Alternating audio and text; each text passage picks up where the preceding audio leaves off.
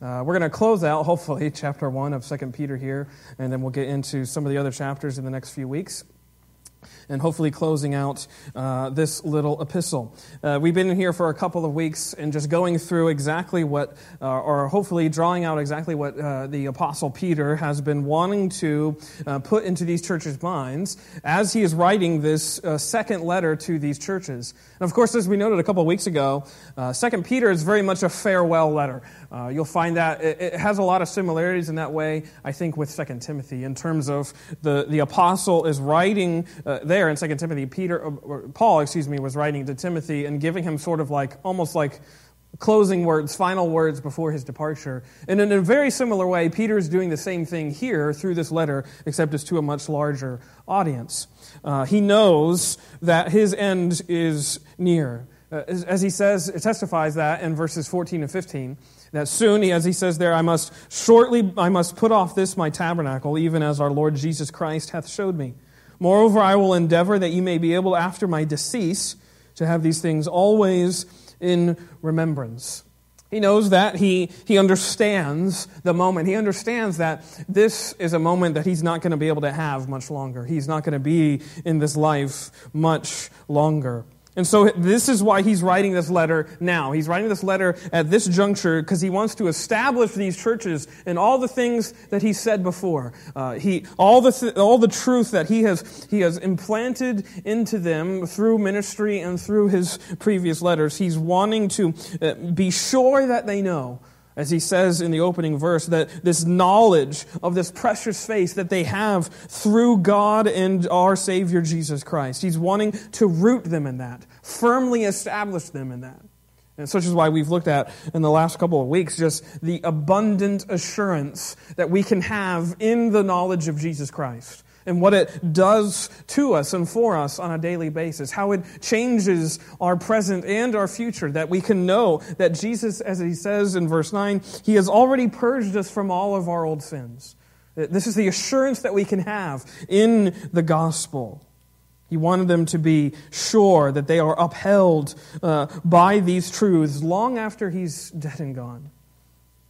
You see, the early church, as you might know, put a very high premium on apostolic words. So words from the apostles were held in very high regard, of course. So that's why when they were receiving a letter, it's not very much like we receive letters. Although I will say I love getting mail. I love opening the mailbox. Oh, I get an envelope because that's not normal. I don't react the same way to emails. When I get old, quote, snail mail, I still get really excited. But even more, multiply that by 10 times, and that's how the churches would view apostolic letters. In terms of how they were received. They were momentous occasions, usually where the one who would get up and read the whole letter before all of the congregation, usually an elder of the particular church or what have you.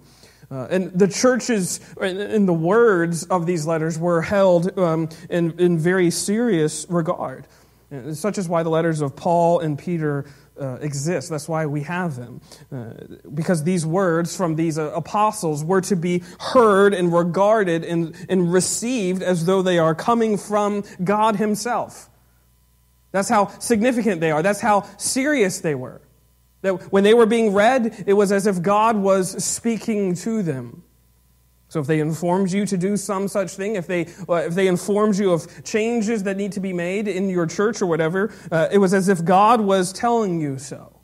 Just through the vocal cords of a particular elder and from the pen of Peter or Paul, as the case may be.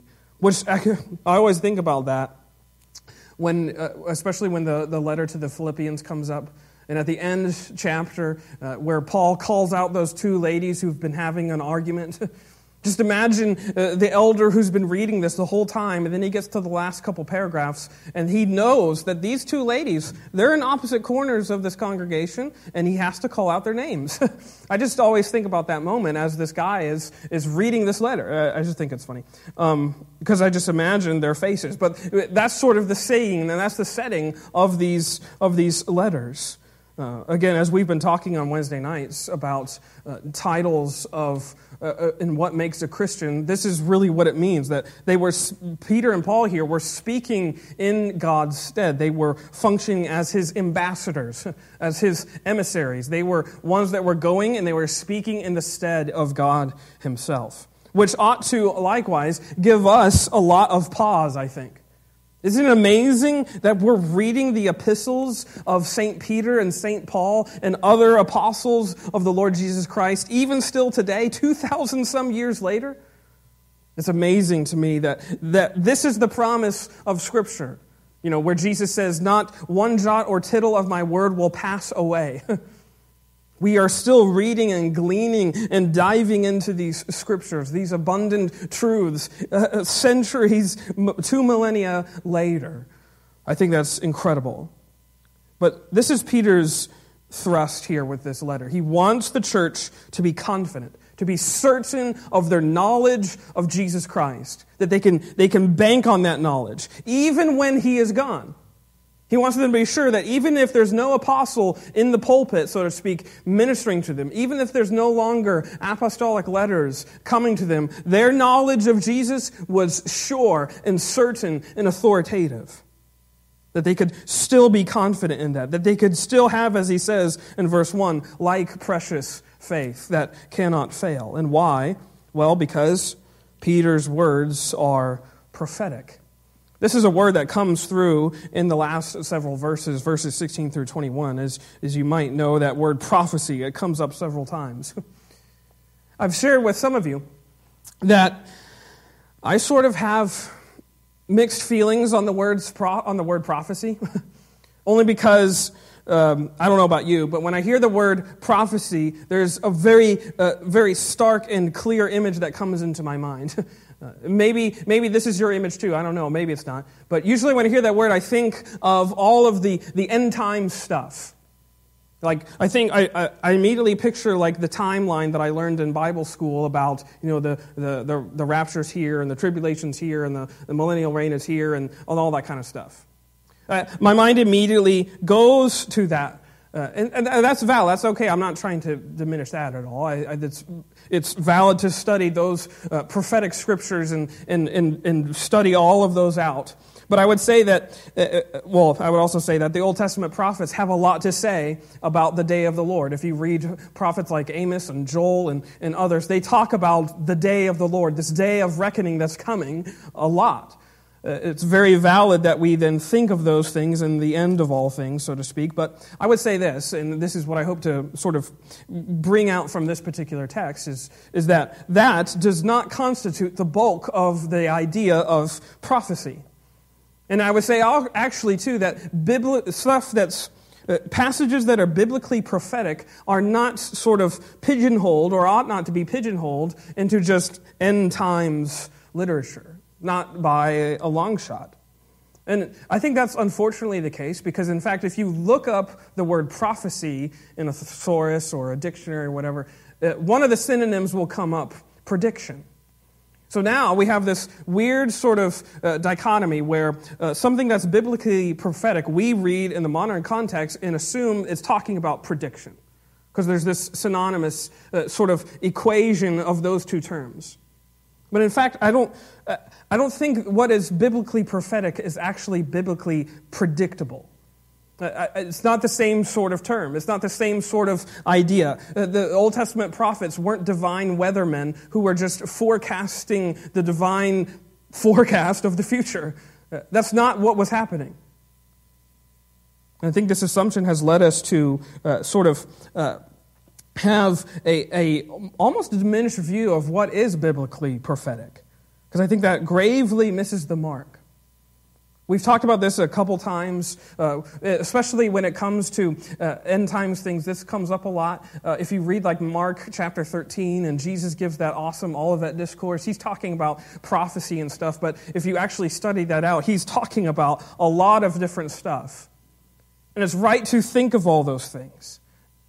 And it's right to sort of consider all those things, but again, I think if we just think about prophecy as end times related literature, I think we've gravely missed the mark of what is biblically prophetic. And actually, Peter is going to get into false prophets in chapter 2. In verses 1 through 3, he talks about that right away, and he's going to get into all of that. And I'm not meaning to say that, everyone who talks about revelation as prophecy is a false prophet. That's not what I'm trying to say. What I'm trying to say is that if that's all you think about when you're thinking about prophecy, that we need to broaden our horizon, so to speak. Also, too, I would say this. I don't know who you listen to. I mean, if you don't listen to me throughout the rest of the week, that's fine. You can listen to other preachers. But if you listen to a preacher and he says, "I have a prophetic word from the Lord," run. Don't keep listening. God's prophetic word is right here.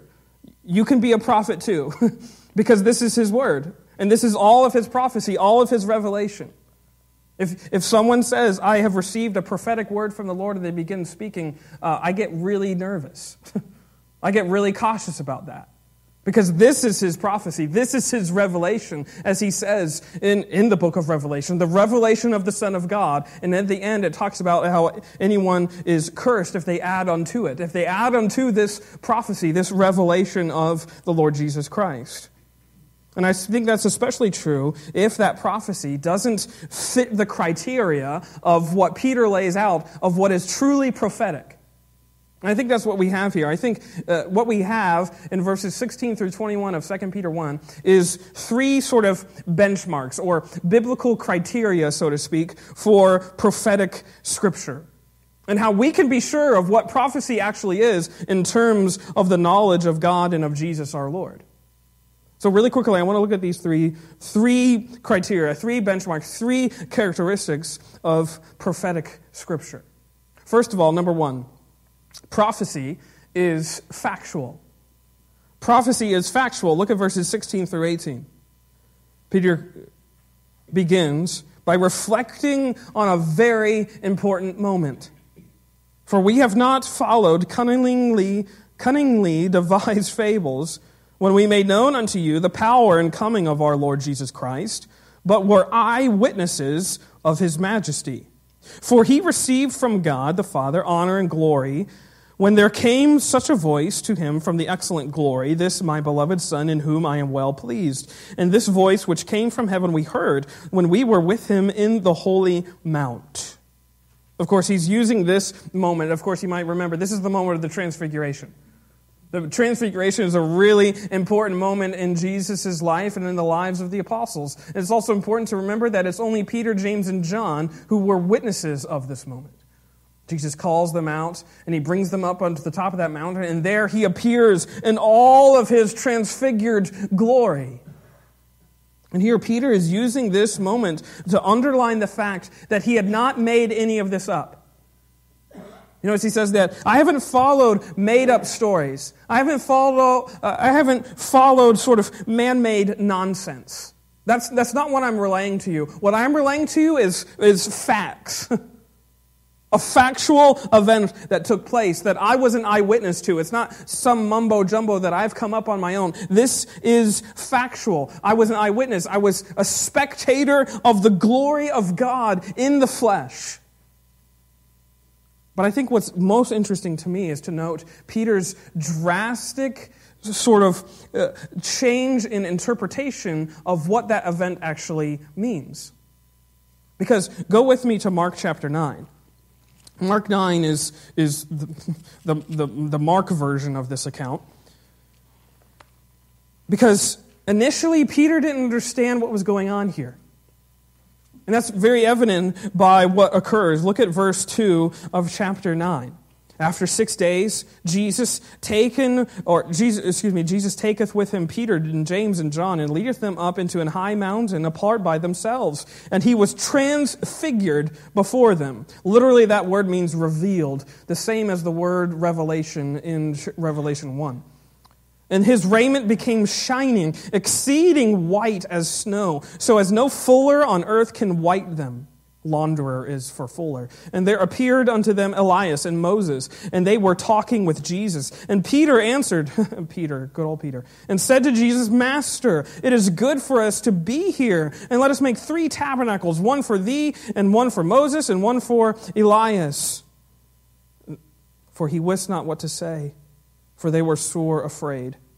And there was a cloud that overshadowed them, and a voice that came out of the cloud saying, "This is my beloved Son, hear him." And suddenly when they had looked around about, they saw no man anymore, save Jesus only with themselves. Peter's insistent. Did you notice that? He's insistent, and we preached on this several months ago, probably almost a year ago now. But regardless, Peter is really insistent on the fact that this is the culmination of the kingdom. Let's build tabernacles. Let's start the kingdom now. We got Moses here. We got Elijah here. Jesus, you're transfigured in all your glory. Let's do it now. Peter is very much thinking in terms of current messianic mindset, which is what? That the Messiah was going to come and overthrow Rome, and he was going to be this divine sort of heavenly warrior who was going to make sure that Israel reclaims its seat as the preeminent power of the world by leading this sort of assault on Rome. And here he's saying, let's do this now, Jesus. It's almost as if you can imagine Peter saying, let's spend some time worshiping and let's get our swords and let's go. He's so insistent on what this moment means. And of course, Jesus sort of reprimands him. And then they go down into the valley from that mountain, of course. And there's much more events that transpire to show that Jesus' work is much different. Jesus' work is a lot different than what Peter thinks it is. And now here Peter understands all of it. See, here now Peter is using the transfiguration in hindsight of what? The cross and the resurrection. He sees it now for what it is, which is what? This stunning display of majesty is given to Peter to show him sort of a glimpse, like that song. It's a foretaste of glory divine. But it's a foretaste of the glory divine that Jesus left behind in order to go to the cross. In order to go through the suffering of taking on all of that sin and shame and wreckage of all of our lives. It's that glory that Jesus says, I'm going to lay off in order to bring everyone up to glory. And in fact, one commentator, I love it, he calls this not the Mount of Transfiguration, but the Mount of Renunciation. Because it's almost as if Jesus is giving Peter a glimpse of the glory, not only that Jesus leaves behind and he renunciates, but also the glory that Jesus is now going to bring everyone into. Jesus lays his glory down so that we might all find it there at the cross. And Peter is here saying, this is what gives credence to everything. It all makes sense now, because now I understand that the resurrection, it proves that this Jesus guy, he wasn't some healer, he wasn't some magic man, he wasn't just a miracle worker from Nazareth. He is God in the flesh. And this is why he's talking. We haven't followed some cunningly devised fable. You know, we can talk about this in terms of the resurrection because very early on, the apostles were accused of stealing Jesus' body. And all sorts of conspiracies that revolve around the resurrection and how it really came to be that the tomb was empty and all those sorts of things. That, you know, that Jesus actually didn't die, he just swooned. He fell asleep, and then the cold air of the tomb woke him up, and all sorts of things like that. Which is all a bunch of nonsense, and Peter's here basically saying that. I'm not making this up. This isn't nonsense, he's saying. You can be sure of these words as if and as very much as if these are prophetic words because I was a spectator to them. I'm so sure of them. He's declaring that this gospel is prophetic because it's based on the facts of the transfiguration, the crucifixion, and the resurrection of Jesus Christ. It's based on those facts, not something that's fabricated or sort of unknown. It's what is known about Jesus. He's saying, you can put this always in remembrance. Prophecy is factual. Number 2, prophecy is faithful. Prophecy is faithful. Look at verse 19. Back in 2 Peter 1, verse 19, Peter continues. He's talking about how we can rely on what Peter's testimony is as he says, when we made known unto you the power and coming of our Lord Jesus Christ, Why? Because we have also a more sure word of prophecy, whereunto ye do well that ye take heed, as unto a light that shineth in a dark place, until the day dawn, and the day star arise in your hearts. Knowing this first, that no prophecy of Scripture is of any private interpretation. For the prophecy came not in old time by the will of man, but holy men of God spake as they were moved by the Holy Ghost.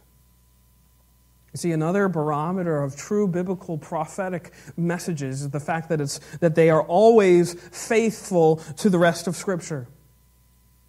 They are always faithful to the rest of Scripture in the message of the Bible that you have in front of you, such as what Peter is meaning and striving to get into these churches' minds when he says that no prophecy is of private interpretation. And that doesn't mean that we can't study the Word by ourselves. What that basically means is that no prophecy comes through your own conjuring. Again, that leads us back to that what I said earlier. If someone says, I have a prophetic word from the Lord, you can run. This is God's prophetic word right here in front of you. It's the revelation of His own plan of salvation and what He's coming to do. The revelation of how He says in Revelation chapter 5, where He's talking about how He's going to make all things new.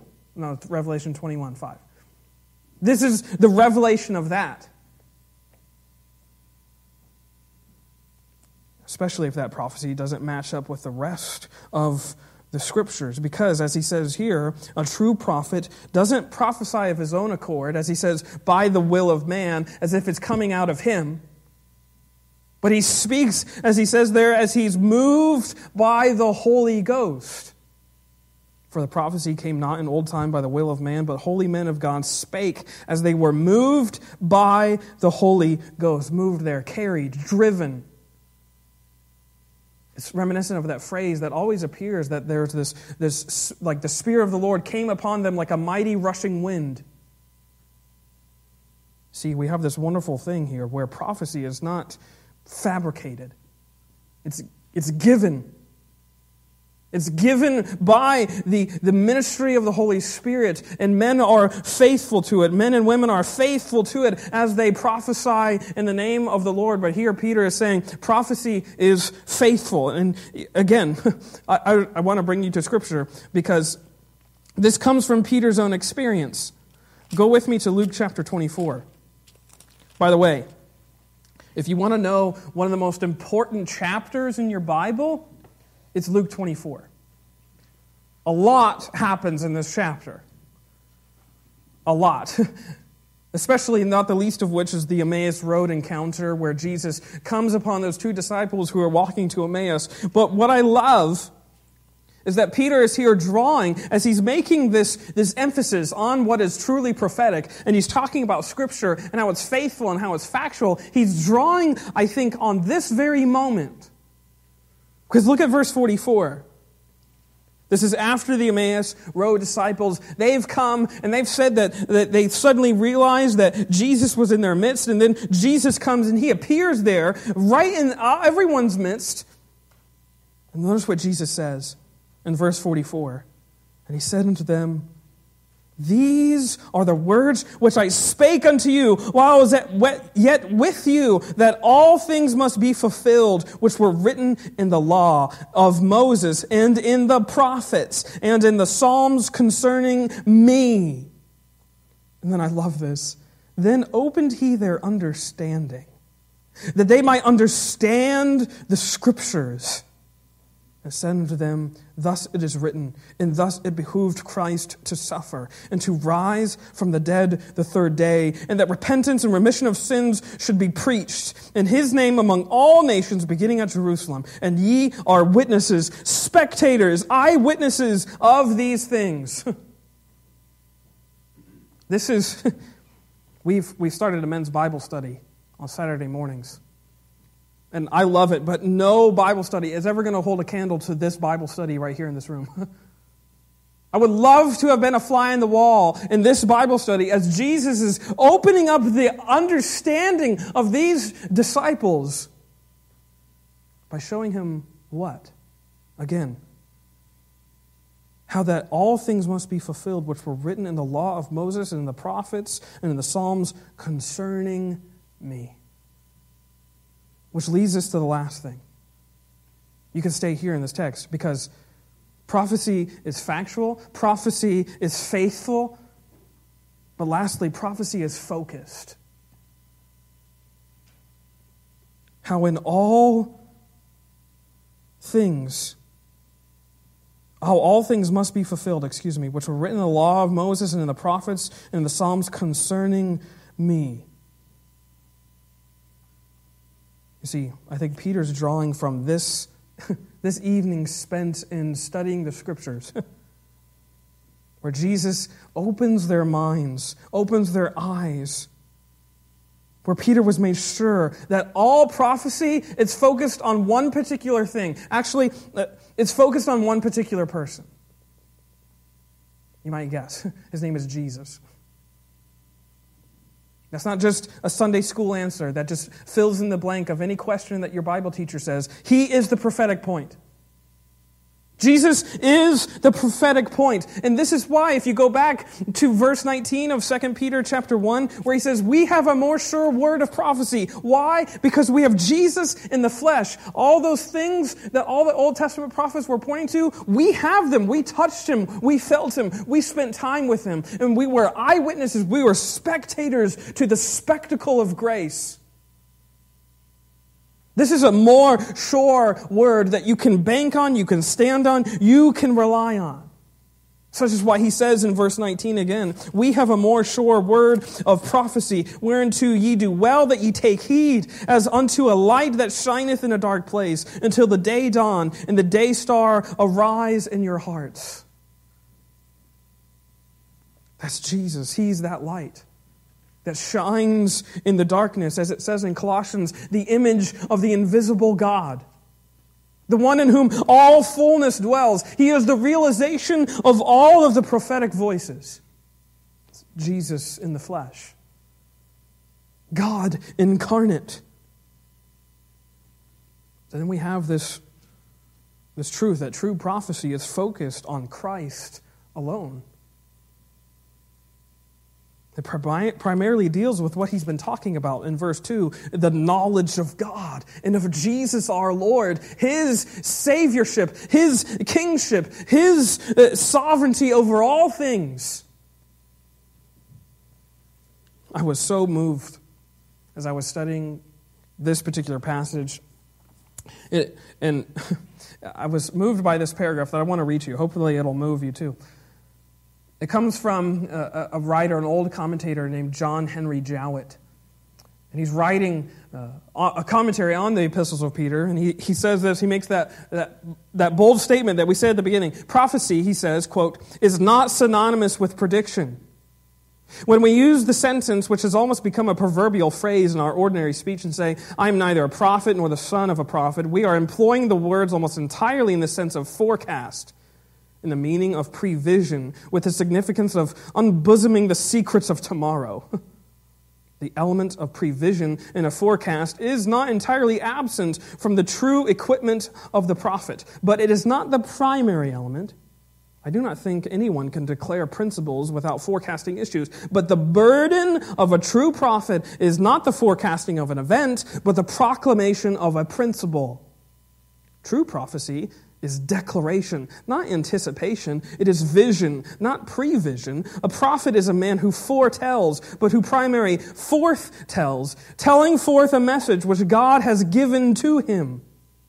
The prophet is a forthteller of great truths, of dominant principles. He is a revealer of the great broad highways along which all the affairs of men move to inevitable destiny. I want then at once to put that primary meaning which we use in our modern interpretation of the word on one side, and as far as possible to leave aside the secondary element of prevision. I like what he says there. The burden of a true prophet is the proclamation of a principle. And I would actually say the burden of a true prophet is the proclamation of a person. That's what true prophecy circles around. Like we said earlier, a biblical prophet is not equivalent to a divine weatherman. Your scriptures that you have in front of you about prophecy, they are way more accurate than AccuWeather. Like way more accurate. And when you go and read the scriptures, you're reading God's divine prophetic voice. You're reading about His Son, Jesus Christ, who has come to bring to bear all of the majesty of the Father. And He's the one that all of this prophecy is focused on. And we too can find resolve and find steadfast assurance in. We can find so much abundant confidence, as he says here. We have a more sure word of prophecy. So Peter's saying, even after I'm dead and gone, you have prophecy in front of you, church. You don't have to rely on missives of apostolic authority. You have the authority of the Word of God, Peter is saying. Such is why the church has been able to carry on its mission. Because we have the prophecy of the Lord Jesus Christ given to us in the Scriptures. And we too are prophets. Given to prophesy to one particular person. The Savior of the world. God in the flesh. I love this phrase. It actually comes from 1 Peter chapter 1, verse 10. Let me just read it to you. 1 Peter 1, verse 10 says, or I'll just back up a little bit. We'll go there so you just see what I'm saying.